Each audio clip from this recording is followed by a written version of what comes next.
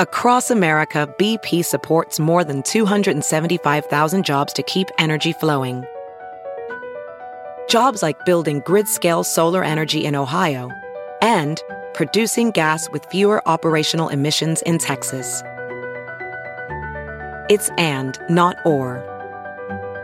See what doing both means for energy nationwide at bp.com/investing in America. This is Merriam-Webster's Word of the Day podcast for Saturday, December 1st. Brought to you by the new Merriam-Webster's Advanced Learners English Dictionary, designed for students and teachers of English as a second language. Learn more at learnersdictionary.com. The word of the day for December 1st is scumble, spelled S-C-U-M-B-L-E.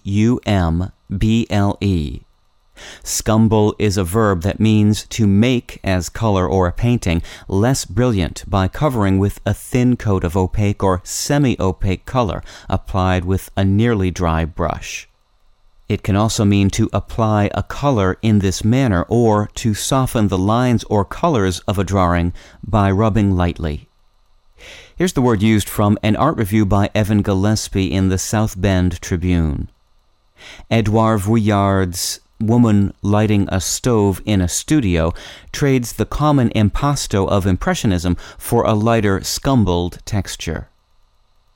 The history of the word scumble is blurry, but the word is thought to be related to the verb scum, an obsolete form of skim, meaning to pass lightly over.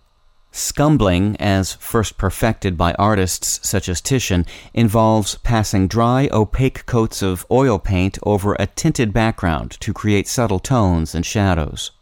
But although the painting technique dates to the 16th century, use of the word scumble is only known to have begun in the late 18th century. The more generalized smudge or smear sense appeared even later in the mid-1800s. I'm Peter Sokolowski with your Word of the Day. Visit the all-new learnersdictionary.com, the ultimate online home for teachers and learners of English. A free online dictionary, audio pronunciations, custom study lists, and interactive exercises are available now at learnersdictionary.com.